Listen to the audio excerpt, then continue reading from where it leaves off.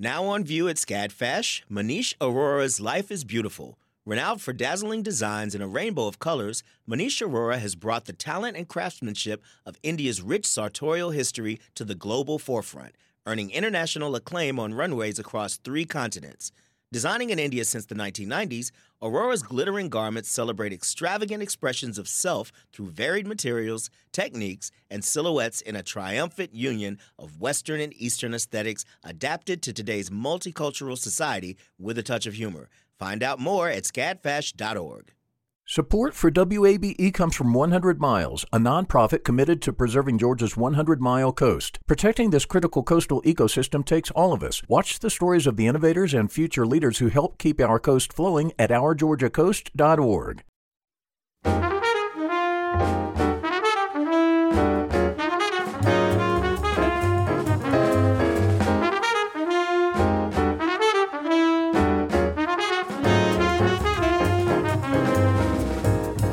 From WABE in Atlanta, this is City Lights.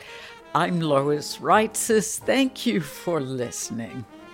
With her novel, The X Talk, Rachel Lynn Solomon has written a love story, and the object of that love is public radio. Other love themes in The X Talk include that of family, friends, dogs, and above all, romantic love. This book is also laugh out loud funny. The author will join us later this hour, and I think you will enjoy hearing a rom-com with a public radio station as its setting. By the way, you can show your love for WABE with a contribution of financial support online at wabe.org/donate or by calling 678-553-9090. 678-553-9090. Now, new music on very old instruments. The Magic Eastern Ensemble blends ancient instruments with new music to create its own special sound. The group performs at Aurora Theater this Saturday. Yao Lu is director of the ensemble. She joins us now via Zoom with Aurora Theater's Director of Education, Renita James. Welcome to City Lights. Thank you. Thank you so much.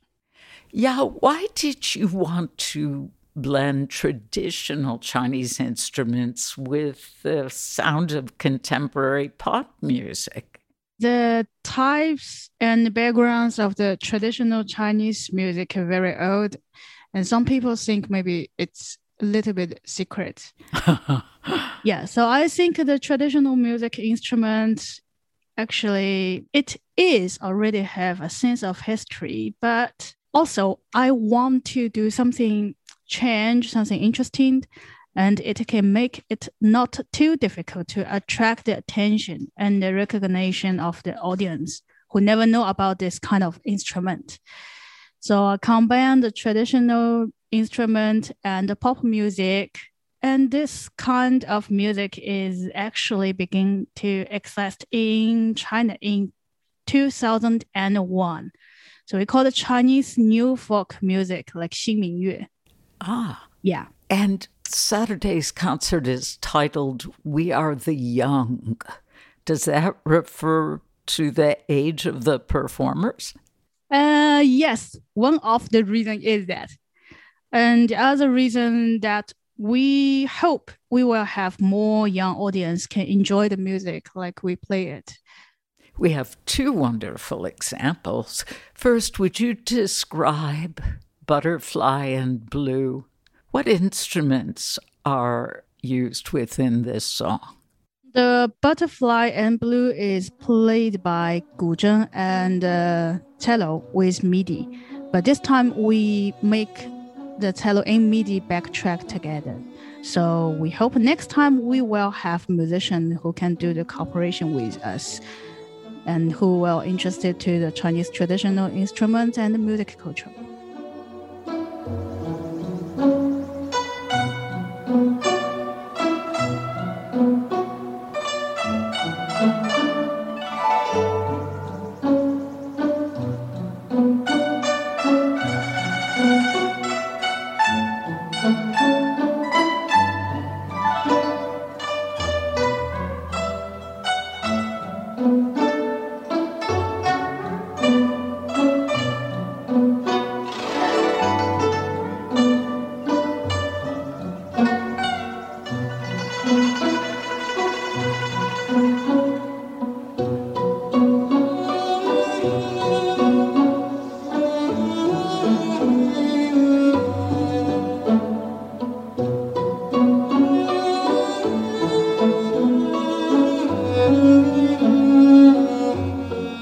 What sort of Chinese classical string instruments are being played in the song Memory of Love? Memory of Love is the pop song and the melody want to describe a person who has lost her love and recalling the happiness in the past, and then when she would wake up, she find that everything is gone. So yeah, that's the final picture I want to show to everyone. So we use to 古筝二胡. We want to make it some feel a little bit sad. And 古筝 is a huge, big guy in a Chinese traditional instrument family. Got 21 strings and 64 inches long. Wow. Yeah. So I think the sound like a little bit like the harp. Yeah, a little bit like it.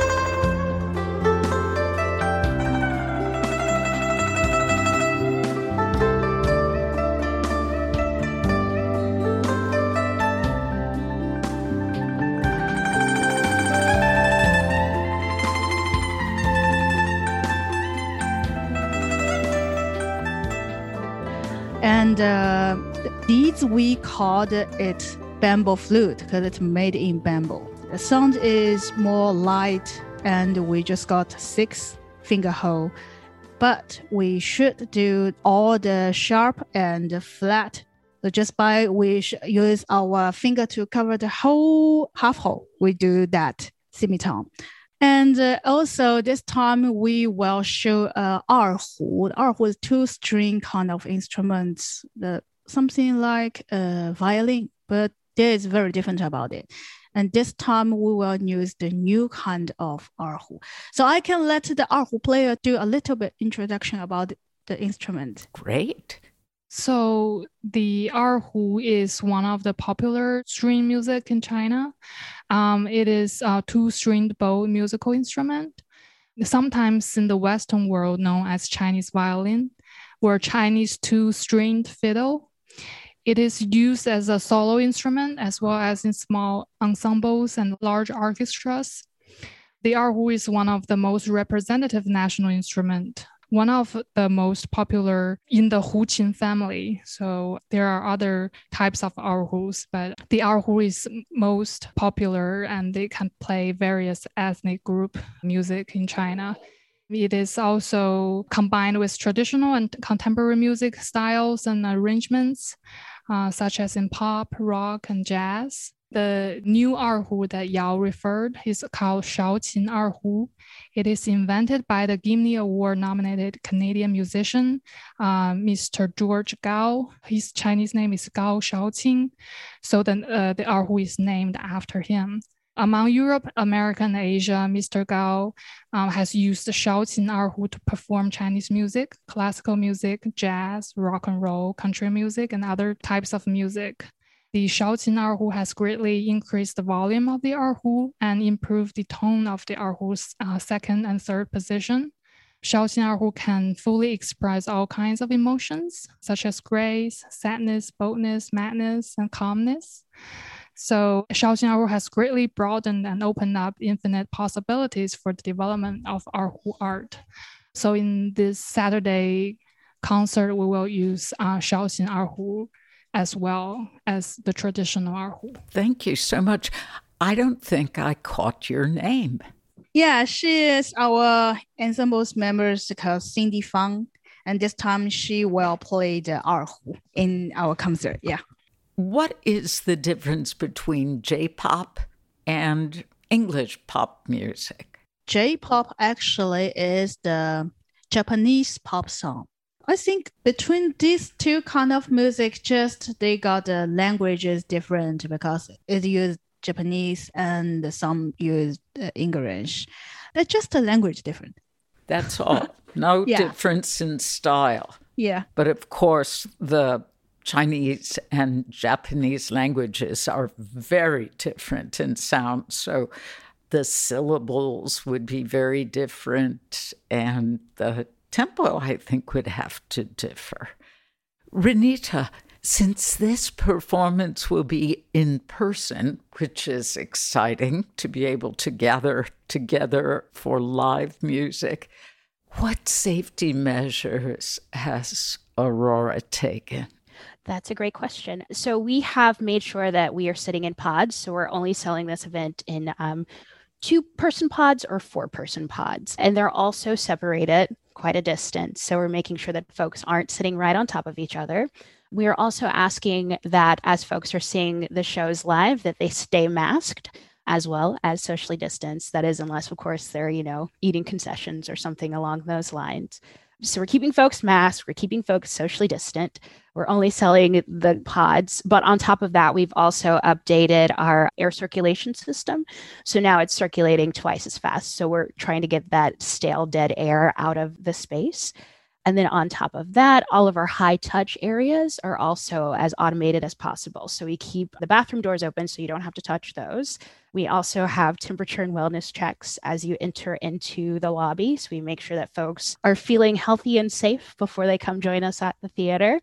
And then we're also doing a lot of no-touch selling. So we're not anything that's purchased by someone. It's no touch. We've got clean stylus pens that you use to type in all of your information. So we're doing everything in our power to make sure that we keep folks safe. It sounds like you have been busy. Can you tell us about other programs for the month of May? Absolutely. So we have quite a bit coming up. We've got a Mother's Day weekend comedy spectacular, and that'll be happening at the Aurora, and that's happening in person, and we're doing the same pod selling system. And the dates for that are May 7th and May 8th, and it's at 7:15 and 9:15. So we're doing 4 shows all together. And it's got an incredible lineup of comedians. We've got Kiana Dancy, Deborah Cole, Tiffany Anderson, Gilbert Lawland, and our host is Katie Kazi. And she's done a lot of our comedy night events, and she's awesome. And the next thing we have happening that the Aurora is producing is part of our Brouhaha in the Beer Garden. And that one is actually outdoors. And that's at Iron Shield Brewing, which is a local brewery for us. And that's on May 25th. And our last event is actually happening on May 29th at 8 p.m. at the Aurora main stage. And it's a Ladies of the 80s event. It should be super fun. It sounds like it. What are the Theater Olympics? So it is a digital virtual game opportunity for students. What we learned through the pandemic is that for us anyway, trying to do extended classes just was not working for our patrons. But this was an opportunity for students to just get together on a Saturday, wherever they were in the Lawrenceville or Georgia area, for 2 hours, and we just play games. I teach all of the Theater Olympics. It's one of my favorite ways to spend a Saturday. So for 2 hours, it's myself and 6 to 8 kids, sometimes more. We can take up to 15. And we just play theater games. And we call it Theater Olympics because it's just games. No one officially wins, which maybe was a misnomer, but that's fine. But it's just a fun time for everyone involved. And will your summer camp be virtual as well? Our summer camps are all in person. So we recently came back with our spring break camp. We're working on safety protocols, and that went super well. And so we are deciding to jump all the way back in with our in-person learning. Renita James is Director of Education at Aurora Theater. She was joined by musician Yao Lu, Director of the Magic Eastern Ensemble, and Erhu player Cindy Fang. The We Are the Young concert will be performed by the Magic Eastern Ensemble on the main stage at Aurora Theater Saturday evening at 8. The field of mental health counseling is growing rapidly, and Richmont Graduate University can equip you with everything you need as a licensed professional counselor while integrating your faith into your clinical practice. Programs are offered in Atlanta, Chattanooga, and online. Apply today at richmont.edu. That's RICHMONT.edu. You love free, and at Ameris Bank, so do we. That's why we're proud to offer worry-free, hassle-free Ameris Bank free checking. Manage your money your way with convenient access to digital, mobile, and telephone banking, all with no monthly service fee or minimum balance requirements. At Ameris Bank, we're with you. For more information or to open an account, visit our local bankers in person or online at amerisbank.com/free checking. Other fees such as overdraft fees may apply. Ameris Bank, member FDIC, equal housing lender. With her novel, The X Talk, Rachel Lynn Solomon has written a love story. The object of that love is public radio. Other love themes in The X Talk include that of family, friends, dogs, and above all, romantic love. This book is also laugh out loud funny. I'm talking hilarious. The author joins us now via Zoom. Rachel Lynn Solomon, welcome to City Lights. Thank you so much for having me, Lois. I'm happy to be here. We meet Dominic Young in the first sentence of this story, as described by Shay Goldstein. Would you introduce the main characters of The X Talk? Absolutely. So Shay Goldstein is the point of view character, the main character, and she has been working as a producer at a Seattle public radio station since she was in college. And her whole life, she has wanted to work in public radio, even though in the past she thought she would grow up to become a host. That didn't quite work out. But she's really used to being kind of the wonderkind. She started doing radio as an intern and then just worked her way up. And she's now a senior producer at age 29. And then on the other hand, the flip side of that is Dominic, who is coming in fresh off a master's program in journalism. He's a bit younger than she is. He's never worked in radio. And within the first few months of starting at the station, he gets a chance to go on the air. And she is extremely jealous, extremely angry, but she also finds him extremely attractive. So what to do from there? But, it's a setup to kind of a classic enemies to lovers story set against the backdrop of public radio. Dominic is serious about investigative journalism, exposing corruption in government, taking down corporations, helping to end bigotry, and far too often Dominic mentions his elite journalism education at Northwestern, which you mentioned. How does he end up as a guest on Puget Sounds, the show Shay produces? So at the very beginning, the two of them are clashing because Dominic is using the sound booth that Shay has reserved every day at a certain time, and she's just waiting for him to vacate the booth so that she can use it. So that's just one frustration on top of many. But he is working on a breaking news story involving a mayor scandal. And Shay works on a news talk show.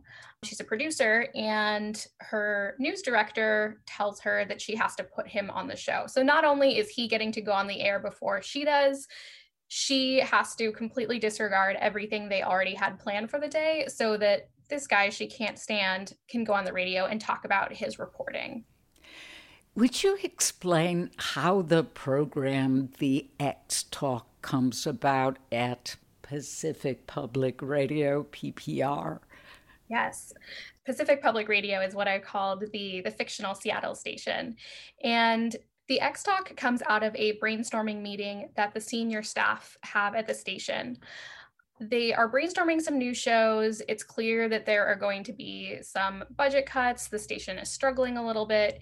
And the show that Shay has worked on for years and years is on the chopping block. And everyone's just kind of going around suggesting things. Dominic, being Dominic, is suggesting some investigative, newsy type shows.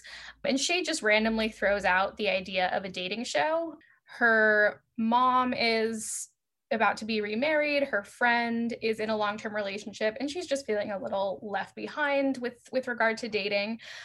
And everyone figures, a dating show, it's kind of been done before. And then again, just kind of randomly, she's like, what about a dating show hosted by exes?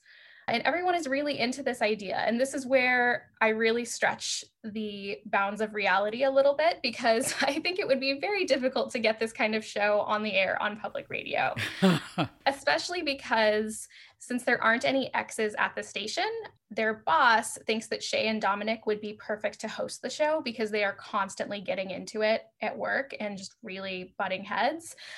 So he thinks, it wouldn't be that much of a stretch if we told everyone that you're exes. And they spend a lot of time crafting their backstory, and people really latch onto this idea of the two of them as fake exes, unbeknownst to their listenership, hosting the show, and people get very invested in them the way that I think a lot of us as listeners get invested in hosts and public radio personalities. Yeah, let's talk about the program director, Kent. How does he embody the less idealistic side of public radio? Yes. So Shay's boss, Kent, is a very seasoned public radio personality. He spent a lot of time on the air, and now he's in a managerial position. And he is the kind of, older white man that I think a lot of young women have worked with and know very well. He's not outright sexist or misogynistic in the things that he says. It's more some of the subtle jabs that it really takes Shay a while to see, he does not have the kind of respect for me that a boss should. She's asked to take notes in a meeting because she's so good at that. Or she realizes that she has been stuck on kitchen duty more than other people. Or he tells her that she likes, because she's really into feature stories, he tells her that she likes the softer stories. But I also think Kent is the kind of person who would never in a million years consider himself sexist. I think he really pats himself on the back for hiring women and people of color, and does not at all see himself as part of the problem. And it was really important to me that he not be a hugely cartoonish villain, because I think when you have those kinds of villains, they're harder for people to recognize. And I think with this subtlety, the reader is kind of realizing alongside Shay, as it takes her a little while, that actually he isn't a great guy. There are a few things Dominic and Shay have in common, even though they don't get along at all in the beginning. Each believes in the power of radio for storytelling and the intimacy of the medium. As a young girl, Shay used to create radio shows with her dad, and Dominic's mother learned to speak English through listening to NPR. What happens when Dominic is told he'll be reassigned from the newsroom to co-host the X Talk? He is not thrilled. He, being someone who feels that the radio is for news and only news, he does not love the idea of, first of all, lying to their listeners by pretending to be exes. And second of all, working on a show that he feels is just pure fluff. And I say that in air quotes because I am very much someone who's more into the feature type stories and the deep dives and really human interest pieces. So he is immediately against it, but their boss it kind of subtly threatens their jobs because, Shay's show is going to be canceled and Dominic is the station's newest hire. He's very green. So this is kind of presented to both of them as a last-ditch chance to save their jobs, but Shay really does have to do a bit of groveling to get him on board with the idea. Yeah. With your setting of Pacific Public Radio in Seattle, you give readers quite the inside perspective of an NPR affiliate. I laughed at Shay's comment that working in public radio is like serving on the Supreme Court. Most people are there for a very long time. Rachel, what is your own experience working in public radio? So I started out similarly to Shay. I was really focused on public radio in college. I graduated early because I had so much internship credit because I was just obsessed with journalism, and that was the only thing I could see for myself. I came to it a little bit later than she did, though. I didn't discover it until I think it was my senior year of high school that I started listening to This American Life, and it just kind of changed me the way I think it changed a lot of people, and the reason it became so popular. So while I was still in college, I started interning at one of Seattle's public radio news stations, and we're very lucky here to have two of them. And I did some freelancing for the other one as well. And then once I graduated, I very briefly worked in commercial radio. There are a couple jokes about commercial radio and some of the jingles that you just can never get stuck out of your head, very much taken from my experience. But I found out very quickly that that just wasn't a good fit. And then I was lucky enough to do some more fill-in work at our Seattle station, KUOW. And then I wound up producing a weekly pre-recorded show for several years. Author Rachel Lynn Solomon talking about her recent novel, The X Talk. We'll be back with more of that conversation after a short break. This is City Lights on WABE. I'm Lois Reitzes. Thank you for listening.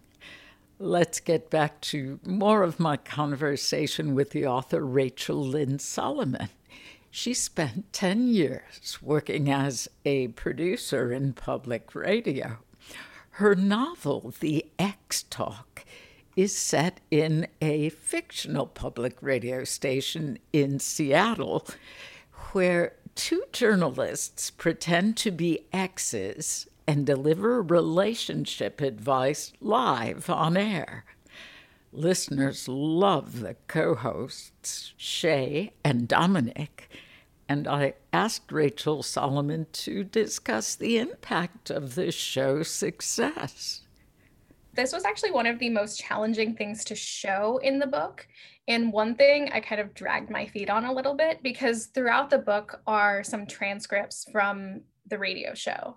And it's really tough to show, okay, I want this show to be skyrocketing in popularity, but now I have to write this thing that is supposedly getting very popular and make it believable to the reader that these interactions these characters are having on air are something that people are really responding to. So originally, those transcripts were very short, and I'm very glad that my agent and my editor asked for a little more of them because otherwise you just don't see it. You don't see that rise in popularity. But what I was really basing it on is just the relationship that a lot of us as listeners have with the hosts of shows that we're really attached to. I know that just with some of my favorite podcasts, like Friends of Mine, we will constantly use inside jokes from that podcast in our regular lives. And we view those hosts as almost friends, even though they don't know us. But you talk about them like, oh, did you hear what Jamie said the other day? I really love that relationship between a listener and a host. And especially when people are talking about something a little more personal and giving more information about their personal lives, even if in this case it is a lie that the listeners don't know about, you just feel this really strong connection. Well, that comes through resoundingly. Thank you. You know you've arrived when you make the Apple Podcasts Top 100. And just as some years back we saw Brangelina and Bennifer for the hosts of the X Talk, hashtag Shayminnick is Yes. trending. Or would it be Shayminnick? Yes. Shayminnick is fun sounding. When Shay is scared, she recites something to herself that I would love for you to read. Page 177, the last paragraph and final sentence. Oh, yep, I remember. I knew exactly what you were going to say. I pray to my radio gods, the ones who act cool and collected in even the most hostile of interviews. If Terry Gross survived her nightmare interview with Gene Simmons, then I can do this. Terry Gross, Rachel Martin, Audie Cornish, give me strength. I hope they know about this paragraph. I'm not sure they do. I think you need to send it to, I think they need to read the book. One serious aspect of this story is its exploration of grief. What does Shay ultimately realize about loss? I really love that question because this was another thing that grew organically out of the drafting process. So Shay and her dad really connected over public radio. He had an electronics repair shop where he fixed up old radios and various other gadgets. And he passed away her senior year of high school. So it is a loss that really deeply impacted her. And she has spent a lot of her professional life wondering how he would feel about the things that she's doing and wanting to make someone proud who can never tell you, I'm proud of you. So a lot of her arc is about realizing what she wants, separate from what she and her dad wanted or what her dad might have been happy for her to have, and gaining a bit of independence with regard to her career while also, still respecting those memories that she has and recognizing that there would have been more than one way to make him happy. And what she's doing right now ultimately is maybe not where she should be, lying on the radio. And you just know, not really a spoiler, but it's going to go up in flames eventually. Oh. For a scene outdoors on a sunny day, you write, gloomy introversion is so built into our DNA as Seattleites that any bit of vitamin D turns us into strangely social creatures. Rachel, you have vivid descriptions of places around the city. How is Seattle important to this story? I really love talking about Seattle and writing about Seattle. So I've lived here my whole life, and there is just something here that feels so poetic and cinematic to me. I think there's a reason that so many classic romantic comedies, obviously Sleepless in Seattle, but plenty of others are set in the Pacific Northwest, and that I think there's just an inherent romanticism to this gloomy weather. But also, as soon as it's sunny, it's been, high 50s and people are out in shorts right now. That is how sun-starved we get. But I just love exploring all the quirkiness of Seattle. People here are just very aware and very engaged. So I really love that element of it. And there's just so much creativity, I think, just with startup cultures, with tech, with art. And I don't know, sometimes I wonder if it flourishes here because it's so gloomy that none of us have anything else to do the rest of the year. But I love the rain. And I don't know if it's just because I was born here, but what my favorite thing to do is writing inside when it's raining. Well, maybe the need to perk up a bit has brought about some of the world's great coffee from your city. Oh, yes, and coffee too. I always joke that I must be one of the few people in Seattle that is not a coffee person. Really? Yeah. Oh, wow. Do you drink caffeinated tea? I don't. And not even when I worked in commercial radio on a morning show and I had to be there at 2 a.m. Not even then. Oh, my. Okay. Just a natural morning person for better or for worse. It is the burden I carry. No, that's a great thing, especially for that early morning show. The show The X Talk was built on a lie. The idea that the two co-hosts once dated, broke up, and were then giving relationship advice over the air.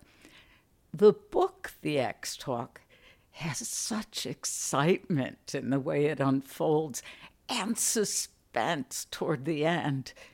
Is there anything more we can say without spoilers?